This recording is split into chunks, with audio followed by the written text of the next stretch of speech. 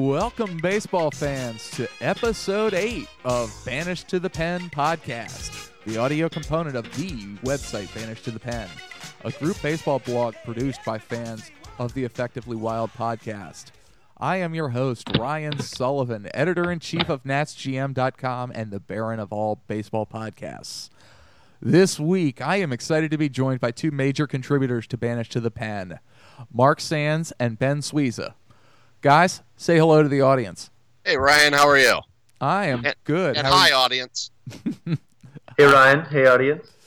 Very good to make your acquaintance this week, guys. You guys have been doing a lot of great work on the site, and I'm very excited to talk a little baseball with you on this extraordinarily snowy and chilly day here in Washington, D.C. So I'm glad to make your guys' acquaintance and talk a little baseball with you. We're happy. I'm happy to be here. As am I. Okay, guys, as we start each week, I want to have you guys introduce yourselves to the audience, Twitter handle, what team you're a fan of, day job if you want to share it, just whatever you want to share to introduce yourselves and get acquainted with the audience. So let's start alphabetically. I'm going to go with Ben first this week. Ben, introduce yourself. Hey, Ryan. So my name is Ben Suissa. You can find me on Twitter at bsuissa. That's B-S-U-I-S-S-A for the name that you can never pronounce and spell.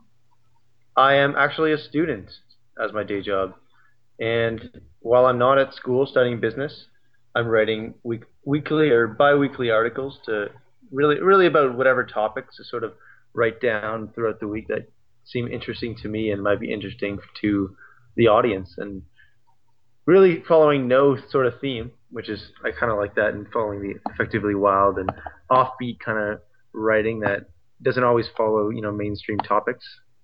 And that's what I've been doing for about a year now. So since Banished to the Pen started, and doing some other fantasy writing before that as well as the offbeat, interesting things.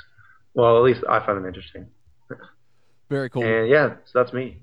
What team do you follow? And I am a Jays fan. Okay, we've had a Jays fan on, but you're a Jays fan from actually Toronto, right? Yeah, actually Toronto. Wow, I can't even imagine how cold it is up there. Okay, Mark, introduce yourself, please.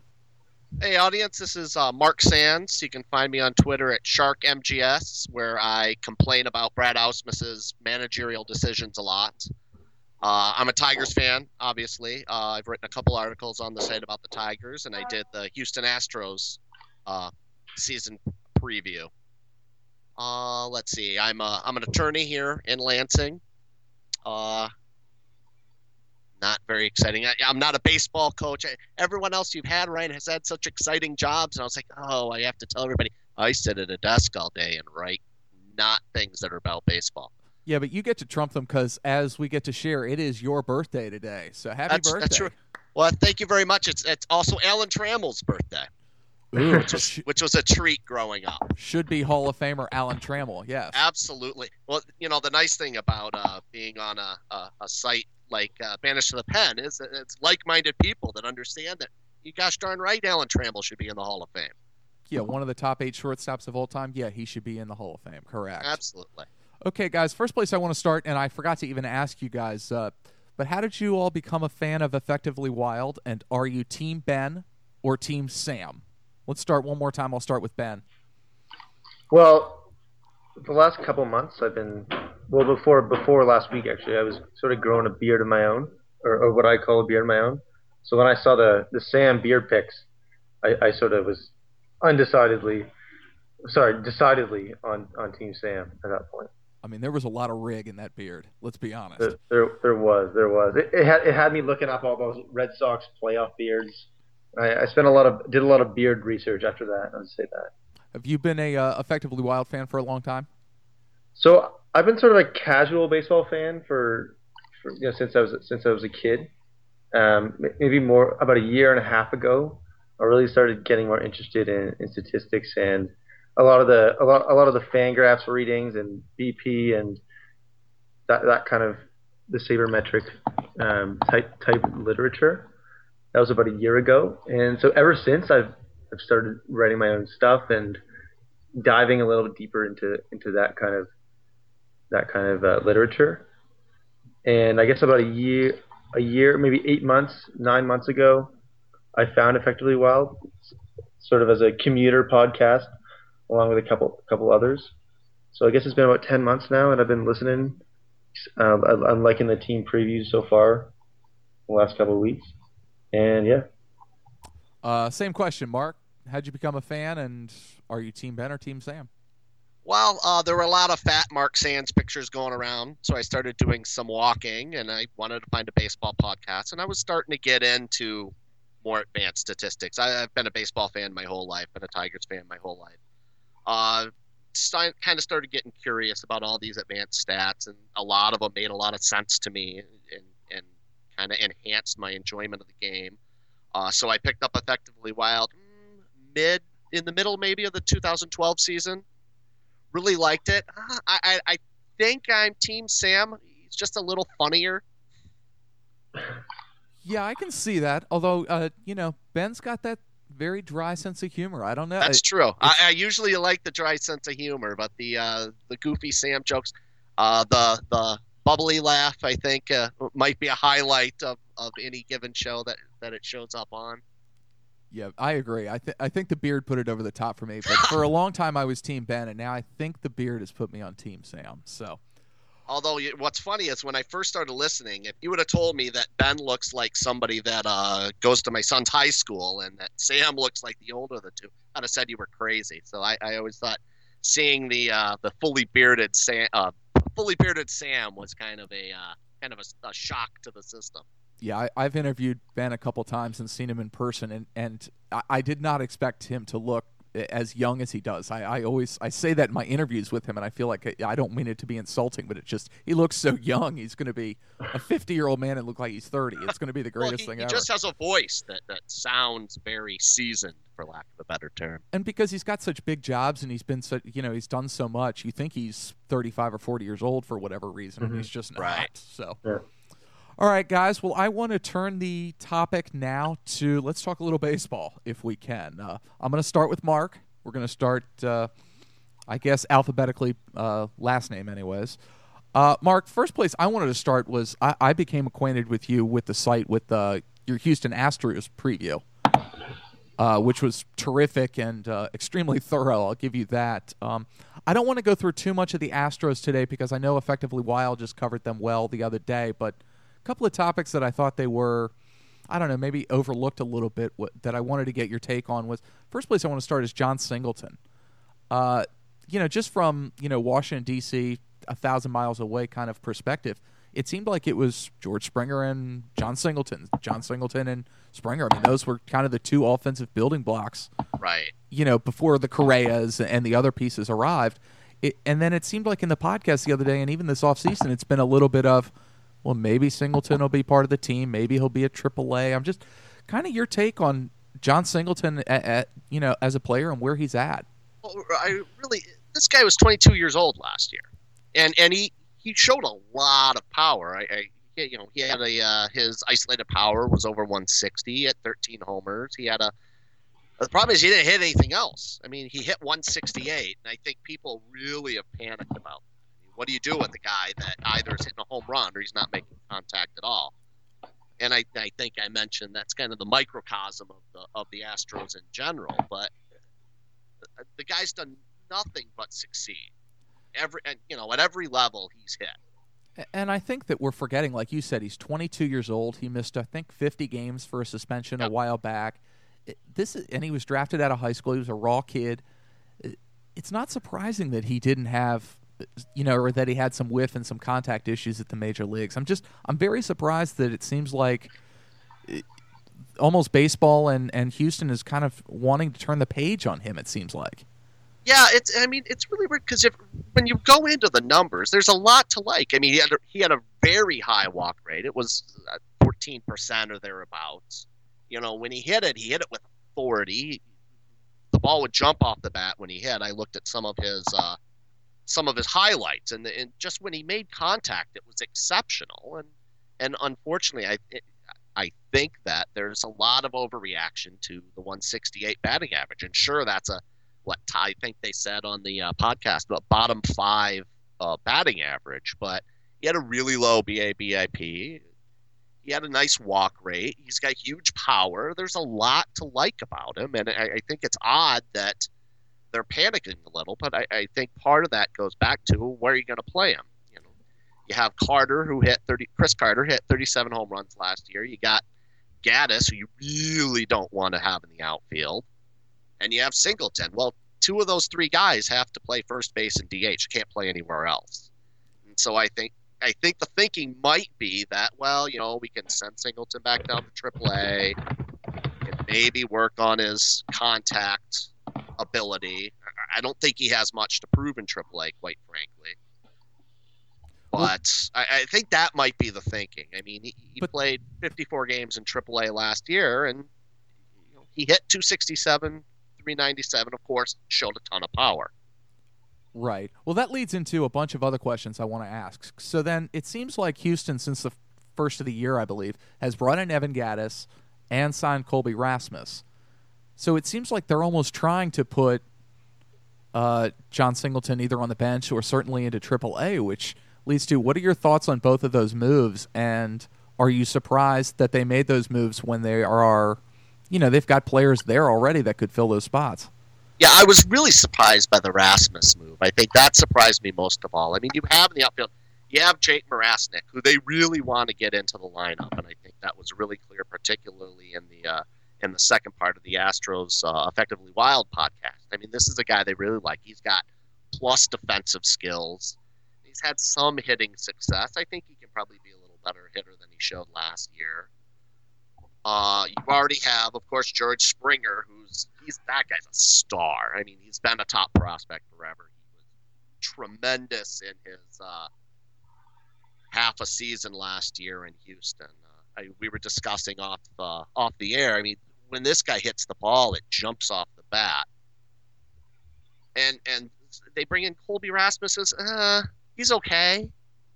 I just think maybe he was there and they were just they just wanted to have a veteran. I think it goes back to maybe an overreaction to a Singleton kind of struggling at the major league level. And it's funny because this is not a mistake that I would really expect an organization like the Astros to make. I mean, they seem pretty, rather famously analytic and smart, not overreacting to small sample sizes. But it's hard to say that's not what they're doing with Singleton. Yeah, I'm surprised because I like the Gaddis move in a vacuum, and I like the Rasmus signing in a vacuum. But combined, I don't like it at all. I think that's a good way to put it. If they had signed one of those guys, it's probably a good move. Yeah, I think there's upside with both of them. Absolutely. But now, I mean, you're going to put Gaddis in the lineup. Obviously, you're going to put Rasmus in the lineup. That's why you signed those guys to big league deals, and you have Singleton who has options. But they're not. It's not a World Series team this year. Maybe a playoff team if everything goes absolutely right. But this is the kind of season when you have your star pitchers coming up probably in 2016. You have Appel and White probably ready for 2016. This is the year where you give somebody like Singleton 400 or 500 plate appearances. Let's see what he can do. Either you know or you don't after this year. And it's just kind of odd that it seems the plan is we're going to let him show he's really good in AAA again. We already know that. Yeah, I completely agree. So let me I could ask you questions all day about the Astros, and we could go into prospects and this and that, but I also want to get to you on Detroit. So how about an over and under on Astros wins for this season? I like the 77, 78 wins that you get from Pacoda and Fangraphs. I think they're going to go a little over.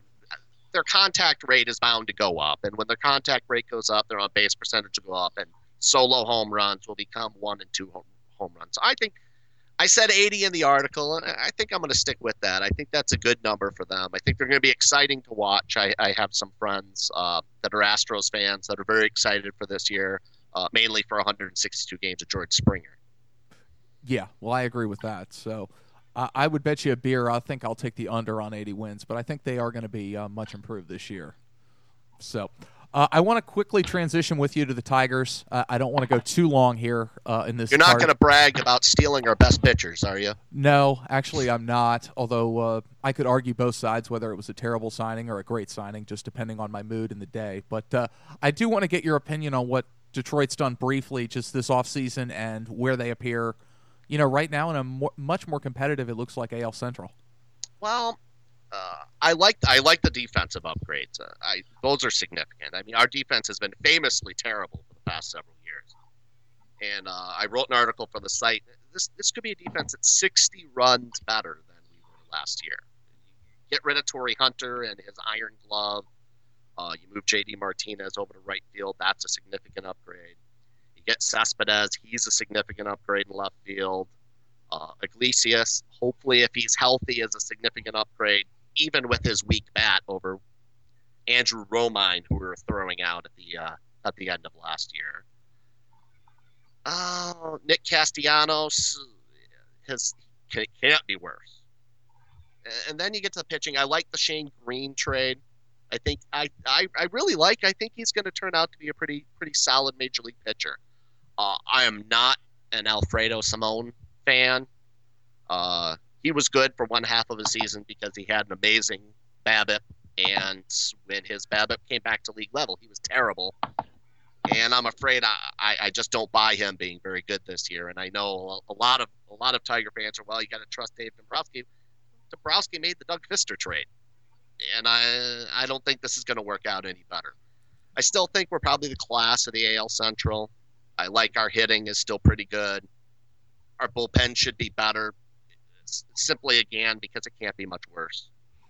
A couple of quick questions on the Tigers. Sure. Justin Verlander, does he bounce back this season, off the injury that kind of slowed him up last offseason, or are we starting to see the decline of a, power pitcher? Well, he's in the best shape of his life, he says. So, so is it's golden. So is Jesus Montero and myself. I don't think that means either of us can get a hit. I always love those. Are always my favorite articles. That's when spring is here, when everyone's in the best shape of their life. Verlander, he's got to adjust to the fact that he can't reach back and throw 100 miles an hour anymore. And I'm not sure if that's quite got through to him yet. We'll see how it comes in the spring. His secondary stuff is still very good. I think he's still probably an upper division number 2 starter, which is not what you want to pay $28 million for, but I think he's going to bounce back. I expect a pretty good season. I think vintage Verlander is obviously in the past. Okay, and the bullpen was definitely their weakness last year. I'm surprised they didn't go after Andrew Miller or some of the other names on the block. What do you think of their bullpen and kind of their setup of who they've got in the bullpen, in the relief corps? I try not to. Joe Nathan isn't very good. I think Soria is going to bounce back from kind of the tough time he had with the Tigers. A lot of that was due to an injury. Yeah, I forget he's there. That's a good point. I've always liked Al Albuquerque, and I think the Tigers are going to give him much more of a prominent role. One thing that really annoyed me about our manager was his insistence that everyone has to have a role. The 6th inning is Albuquerque's inning, and the 7th inning is Soria's inning, and the 8th inning is Chamberlain's inning, and we don't care how bad they're pitching at this particular time. I think maybe he's learned a little bit. He's at least making noises in interviews like he has. So I like Al Albuquerque. Bruce Rondon, he throws hard, but he's just not been successful. You don't know what you're getting from him. I can never pronounce the lefty's name. Gorzinski, we signed. Gorzolani? I think he could be pretty solid. Go ahead. Yeah. I think he could be pretty solid. I think they'll be okay. I mean, they only have to be okay. Right. The starting pitching is still pretty good. Now, were you surprised that they didn't go out and get Andrew Miller or trade for Tyler Clippard or trade for another, or I shouldn't say trade, but go get another bullpen arm? Stunned. I was expecting them to spend significant money on the bullpen this year. I know, of course, there's the thought that you do what they're doing this year and that you just bring in as many people as you can find and hope that you hit the lottery. Yeah, I would have liked an Andrew Miller. I think if you're expecting Joel Hanahan to come back, I think you're in for a bad surprise. Alex Wilson might be okay. We got him in the Porcello trade. I think he'll throw some valuable innings. I don't think he's anything special. There's a lot of that. I don't think they're anything special in their bullpen. So they're really hoping the starting rotation is dominant and then the bullpen can hang on? Right. They're hoping that Nathan bounces back, that Soria bounces back.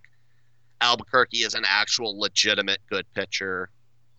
After that, maybe we have one of the number 6 or 7 starters. You have Buck Farmer, who made an appearance last year. There's some talk that he might start the year in the bullpen. Kyle Lobstein, who kind of took over the number 5 starting job in September last year. There's talk that he might go into the bullpen. Yeah, I like Farmer. I liked him at Georgia Tech. I thought he was a good arm. Yeah, he's got a nice arm, and it might be that he has an arm that's better suited for relief than starting. I could definitely see that. Although my thought is, given our farm system, unless he's going to go into the bullpen this year and he's going to play a significant role, and he's not just going to rot and pitch 20 innings, I want to see him getting regular innings in Toledo. Yeah. Even if ultimately he's going to end up as a reliever. Yeah, the only thing I would argue with conversely is he was a senior sign out of college. He's probably 25 or 26 now. You need to get him to the majors at some point and start getting 24. 24. So I just looked him up on Baseball Reference. His birthday was yesterday. Oh wow! Happy birthday to him. But I like that arm. So let's before I let you go on Detroit, win total for Detroit this year. Oh, I'm gonna go with 88 wins. I think we still, and that might actually be our Pacoda. I can't remember. We won 90 last year. I think we take a significant step back in the rotation, but we take a significant step forward, maybe even as significant, just with improvements to the defense. I think 88 wins. I think we still win the AL Central, although I think it'll be close. And although I think our window's closing, I think this year, next year, they should still be at least competitive for the top of the AL Central. All right, so 88 wins for Detroit and 80 wins for Houston. All right, I'll put that in the book. Ben, I'm calling you in from the bullpen, brother. I'm running in. All right. Don't run in too fast. We can't be, getting any of that speed issues, Although with now speeding up the game, maybe you do need to come from a full sprint. So Yeah. But first place I want to start with you. Obviously, you mentioned you're a Toronto fan, but I first became acquainted with your work on Banished to the Pen with the Cole Hamels piece you wrote, which I thought was just terrific. And with all the trade rumors and Hamels speaking out this week about maybe wanting to be dealt, I kind of wanted to just give you a floor to talk about your piece and kind of what you examined in it. Yeah, well, with the rumors flying around, I guess it's been going on the whole offseason. But I guess this came out in January when things were even more and more heavy in terms of discussions and players involved. So I wanted to really look at, aside from the player himself, is it really, are you getting just the player, or are you taking some money? Do you have to pay extra to get him? Because it's similar to like what happened with Kemp. We know Kemp's a great player when he's healthy, but for $120 million or whatever, over $100 million or whatever he's getting paid, it's not simply getting a good player on your team. There's obviously a sacrifice. So using the value of about $8 million for one win above replacement, I tried to put in perspective using some sort of linear regression forwards to his next 5 years, whether it was going to be worth it for a team to trade for him and trade for him for a piece that you're really getting a lot of value for.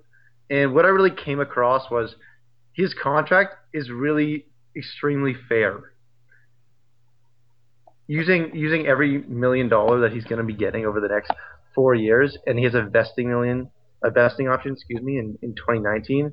He's going to be worth probably every dollar. Whether he's going to be worth more than every dollar, I would disagree with that. But I think his contract really stipulates exactly how much he should be paid. So when you're considering trading for Cole Hamels, as Boston's been mixed in because they have a lot of young players, and as has been a lot of other teams, it comes down to, do you like Hamels or not? Because the financial commitments that are due to him are fair. Well, and that leads into the next question about that is, if the contract is fair, as you say, which doesn't mean to say it's a bad contract or necessarily a good contract, do you think he gets traded considering the price tag of what seems like two, pretty elite level prospects? Right, and part of that answer comes to how smart is Ruben Amaro Jr., right? His team looks sort of at a point where they might be the worst set organization in the league right now. There's some youth, sure. They have that young shortstop. They have another arm, but they're probably in one of the worst places in the league right now. And whether Amaro can capitalize on that remains to be seen. And he's already said that he hasn't really gotten any good offers at all. Whether that's true or not, I would be very hesitant because there was a lot of arms on the market this year, and a lot of teams missed out. Including Boston, who sort of went the cheap way and brought in some not extremely elite guys. He probably is worth it, and he has been fairly healthy for most of his career, and as much as it's been overstated in podcasts and baseball writing, the biggest determinant of future injury is your previous injury history. And with him being pretty healthy, I know he missed about a month last year, but that didn't seem anything chronic. He's definitely worth a couple of nice prospects. So, final question on the Hamels: does he get dealt before opening day? No, I think it might be a trade deadline thing. I don't think Amaro is seeing the light right now. Well, I'm not sure he's capable. He might be Stevie Wonder. I'm not sure he can see the light. Exactly. So, okay, I want to shift off of Hamels and that great piece, and I recommend everybody go to Banish to the Pen and check it out because that was a good read. I want to switch over to Toronto. I know we had somebody cover the Blue Jays offseason a little bit a few weeks ago on the site, but I wanted to ask you a little bit different questions and talk a little bit more about their young arms that they have. We've heard some rumors about Aaron Sanchez perhaps becoming the closer this season. Daniel Norris and Marcus Stroman are kind of knocking right at the door of the major league level and about to break out. Let's start with Aaron Sanchez. Do you think he's the closer this year? I don't think he's the closer this year. But it's a little bit different whether I think so, but I think he should be the closer, or is he going to be the closer? He might. He probably will be given a chance to start in the rotation. I know they're trying to stretch him out in spring training. My thought is that they should be keeping Cecil as a closer right now and keeping Sanchez in the pen. So I actually don't think he should be in the rotation right away. What they did with him earlier when he was called up was it was sort of a Del Matances type of role where he'd be throwing 2 innings here, maybe a couple days off, maybe go 2 2/3, and then near the end, if you look at his game logs, it's a lot of more 1-inning stints. But I think if you keep him in the sort of 2-inning stretch reliever, probably, and a lot of being a closer isn't necessarily, you're not always in the high leverage situations. So if you need to, put him out for 2 innings, 2 1/3 innings against a good team in a tight game, starting in, let's say, the 7th inning or something, you can do that, and it keeps him a little bit more stretched out than if he's on that 1-inning, 9th inning closer schedule, because we know that starters get injured, and he's going to be needed at some point to be a starter this year, and hopefully for the future. So by keeping him at least a little stretched out and doing some high leverage innings, I think that's the best place for him right now. Okay, so assuming he stays healthy, and that's always a huge caveat, but let's assume that, how many innings do you see Sanchez throwing for Toronto this year? So maybe around 140. If I gave him like 10 to 15 starts, and then the rest of that in relief, okay, that probably puts like 130, 140 or something. So that's assuming that he starts in the bullpen, I guess, and then gets some starts later in the year when somebody gets hurt or ineffectiveness or whatever. Right. Okay. Well, so you wouldn't be drafting Sanchez as your closer in fantasy leagues? I would not be. Okay. Very good. Okay, now I want to ask you, like I said, I want to get a couple of your thoughts on a couple of other young arms, Daniel Norris and Marcus Stroman. Yeah, well, I'll start with Stroman. It's very comforting to know that he is locked in his rotation. There's really no questions. He sort of answered all the height questions last year. Um, and yeah, it's nice to have a guy that you're not worried about in the Jays rotation because that's sort of been a problem. They've done the big Dickey trade and the Josh Johnson trade, and it sort of worked out with Dickey kind of, and Josh Johnson obviously we know what happened there, but he really is a force, and he can be one of the best pitchers in the American League, like he was last year. He didn't really get any rookie credibility. Sorry, rookie love last year. And it's true he didn't pitch as long as the other guys, but he's going to be one of the best pitchers in the American League this year. And that's not me being a Jays homer. He has quite a big repertoire. I was on Brooks Baseball the other day, and it seems like he's got 6 pitches he uses that much. A lot of different fastballs, and maybe that helps the height issue. Maybe that did last year, but it seems like he's sort of overcome that for now, and at least in the near future. Yeah, he might be the one guy I'm most looking forward to watching pitch in the American League this year, and nobody's talking about him. But that curveball is, well, it's a family-friendly chat here. Is a I don't even have a G-rated word for it. It's just mean. It's awful. It's so tight too. It's so tight too. It's maybe the best curveball I've seen in the last 4 or 5 years. I mean, it's extraordinary. Right. And particularly coming from such a short pitcher, you don't expect to see that type of a curveball. Normally, it's the big guys that can get that big loop on it, but he just snaps it. It's amazing. And it makes it better too, because curveball is sort of one of the pitches that typically batters aren't swinging at that much compared to sliders and fastballs. So, but if he can get that tight break like he did last year, then it's even more of a strikeout weapon as it is just sort of getting balls over and mixing hitters up. Well, and having the strike zone so much lower nowadays definitely helps the curveball pitchers too, because they can get the calls where they weren't 10 years ago. Right, exactly. So now, and Russell Martin helps too. Well, that's for sure. So you think Stroman is a long-term starter then? Definitely. Okay. Definitely. I kind of tend to agree with you, although we've all had to answer that question at some time or another. So, Daniel Norris. Got to have you talk about him a little bit. Yeah, he's exciting too because he wasn't putting up any elite numbers in 2013, and then just started climbing up the prospect wall, just like sort of like Mookie Betts did this in Boston, but Norris sort of did it out of his truck where he lives. If anyone's not aware of that, I'm sure the entire world is aware of Norris living in a van. Yeah, he had a great tweet yesterday saying that he was taking a nap at a Whole Foods and somebody came up and tried to give him money thinking he was homeless.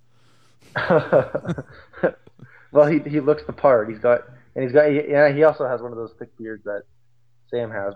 But I would consider Sam more of a home full person than Norris. Yeah, Norris has got like a 45 beard and Sam's got a 7 beard. I'm at least that, so. Exactly. But so with Norris, I don't consider him to be a loogie, and if you want to put him in the pen, is that kind of what he's going to be, I guess, unless he's a long man?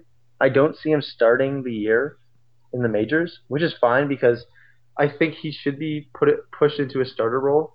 So to keep him starting in the minors is probably your best bet right now. Do I think he wouldn't be effective in the bullpen? Like, of course not.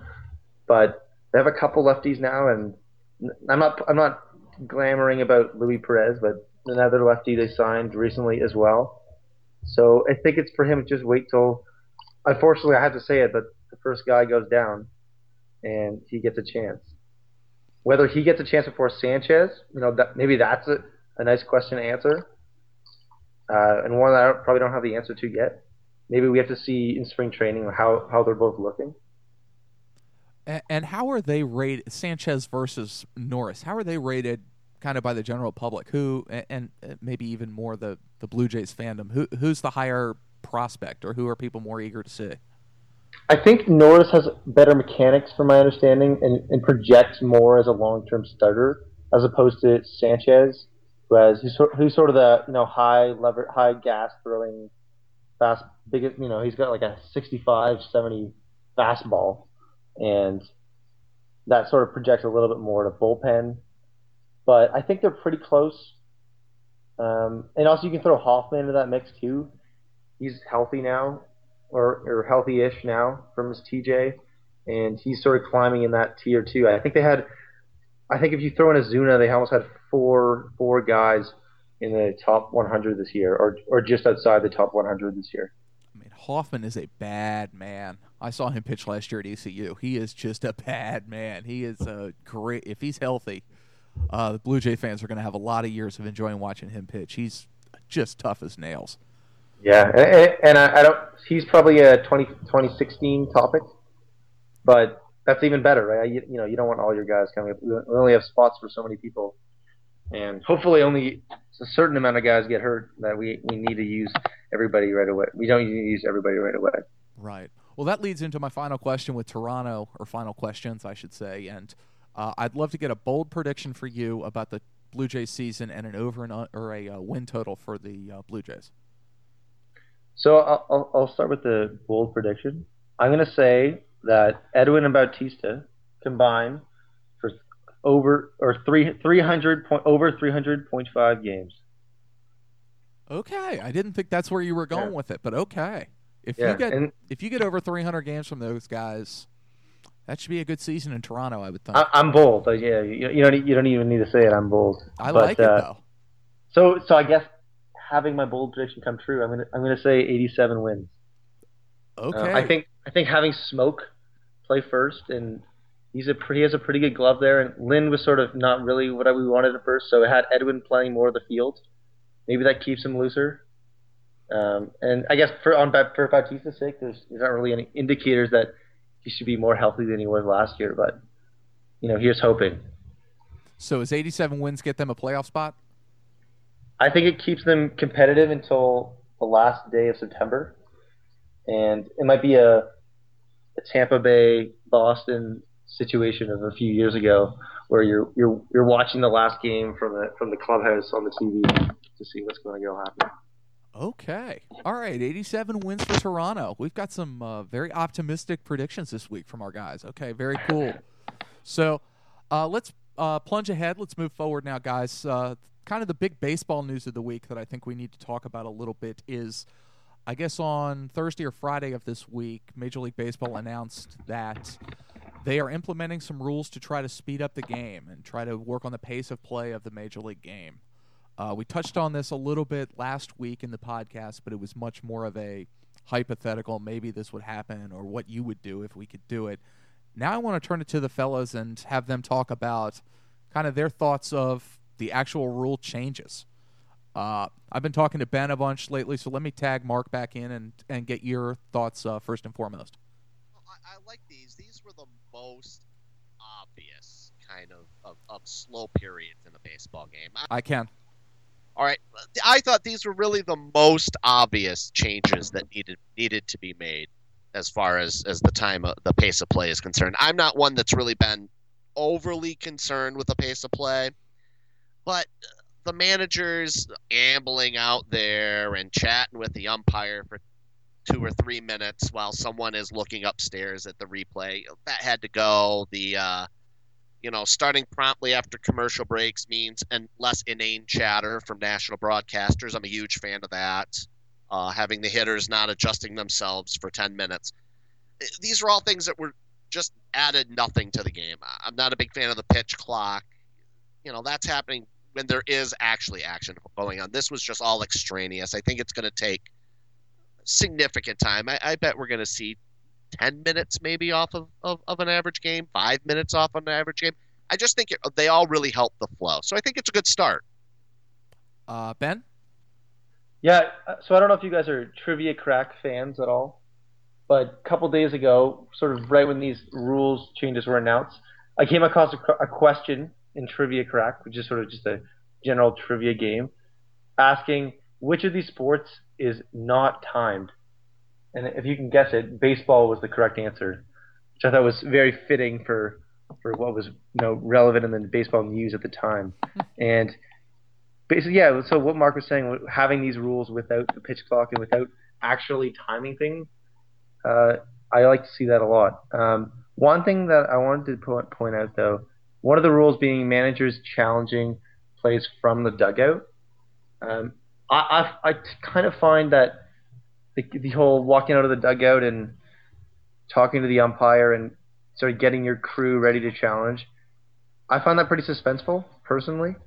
Um, that might be the biggest out of the few rule changes they made. That might be the biggest one to cut off time. But I kind of enjoy that aspect of it, whether it's fair or not, whether it's fair to allow your team to sort of quickly look on their computers and upstairs and see if it's challenge worthy or not.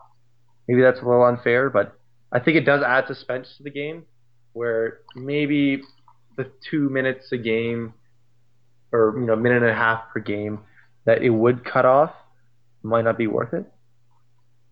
That's an interesting take, man. I will say I disagree with you, but I find that an interesting take. Like I said, I think I can see what you're saying about the suspense. I definitely see that. I like getting rid of the dead time, but like you said, I definitely see your point. I like that take. Yeah, and sort of while it's going on, while the 30 seconds that it takes for the manager to decide whether to challenge it, on the TV, I get the angle of whether they should challenge it or not too. So I'm sort of saying, oh no, don't challenge it, or vice versa, because I'm getting the angle as well. And so maybe I get into the game a little bit more because of that too. That's an interesting take. I certainly hadn't thought of it that way for sure. Mm-hmm. I'll give you credit. That's a good take. The biggest thing, and I don't think either of you guys have mentioned it, and I mentioned on the podcast last week, that the batter now has to stay in the batter's box. To me, I think that's going to be a huge deal. I think that's going to really speed up the game more than we realize. I don't think we realize how often these guys step out of the box and take a couple of swings and look up at the sky and adjust the batting gloves and this and that. I mean, it won't get rid of all of that, but I think that keeping these fools in the batter's box is going to really, at least 1 foot in, is going to speed up play. Yeah, I think that's a good point, Ryan. So, all right. Well, I'm a big. What else would you guys do? I guess to kind of wrap this talk about, is there anything? Would you guys go a step farther with these moves, or are you okay with the pace of play?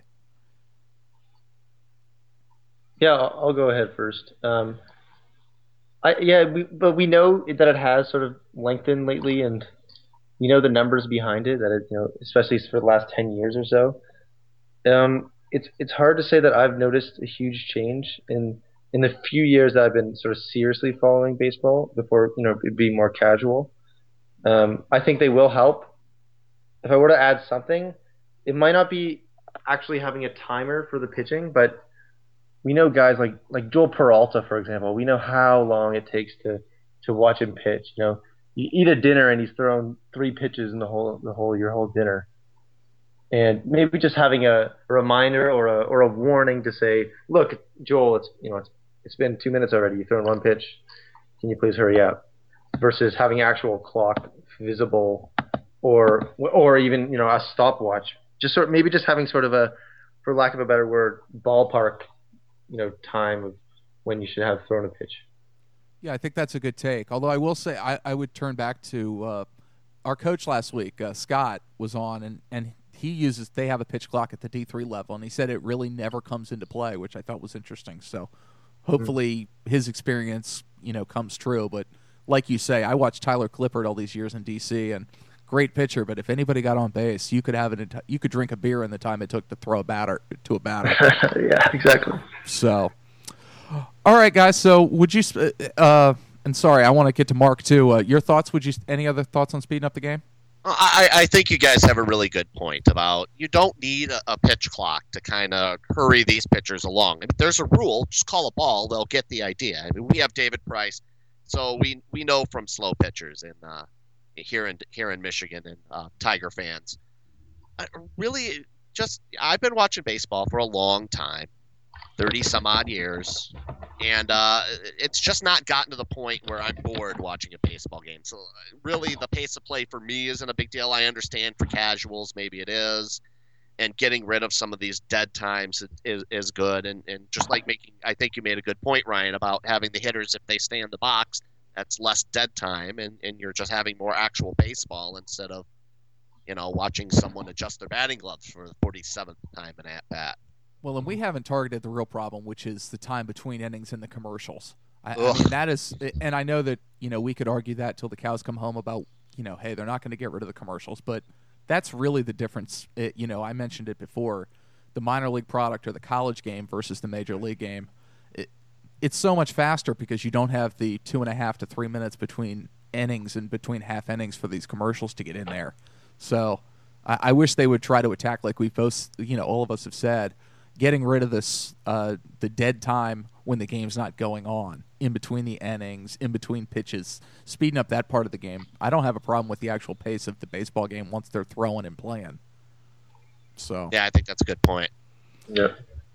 All right. Well, I think we've covered this topic. I think we can move on from it a little bit. So, all right, guys. Last question I always like to ask, a little lighthearted to end the week. Baseball biggest pet peeve of yours. I don't know if either one of you guys wants to start. We've kind of gone with both of you guys a bunch here. So whoever wants to jump in first. Biggest pet peeve. Sure, I don't mind starting. So I recently put up a piece on Bench to the Pen about my favorite sort of announcer home run calls, and basically just the catchphrases that the guys of today will reiterate when their home team hits a home run. And it got me thinking a little bit more about how much I cannot stand Buck Martinez and Pat Tabler. And just hearing their voice, sort of, even while I'm asleep, it just rings in my ears, and I can't turn it off. It really drives me crazy. There's even a site and Twitter page just dedicated to Buck Martinez blunders. And I just can't express how much I miss the old gang with Jamie and that kind of thing. Yeah, it's funny you say that because you want to like Buck, and it's tough. Yeah, and I guess we should like him, right? It's a catcher. I guess he's got sort of. And that's what I want to say. You want to like him, and you feel like he should be really good, and just he makes some botches. Yeah, it's just his voice. You'd recognize it. You'd hear it a mile away. Yeah, that's Buck Martinez voice. That's a good one. I like that. Buck Martinez, biggest pet peeve. I like it. Mark? Well, really, what annoys me, I could spend hours talking about what annoys me about the unfortunate times when the Tigers are on a national broadcast. It's really when you have these sanctimonious announcers talking about how, you people that look at all the stats, why don't you watch the game? That's part of watching the game. That's been part of watching the game, since I was a kid looking at the baseball card, look at the numbers. That I look at more numbers to derive more enjoyment of it is unsurprising. And every time Joe Morgan or another one of the morons say something like that, it just really irritates me. And I'm sure, unsurprisingly, people that are listening to this podcast are probably generally in agreement, but it just gets to the point.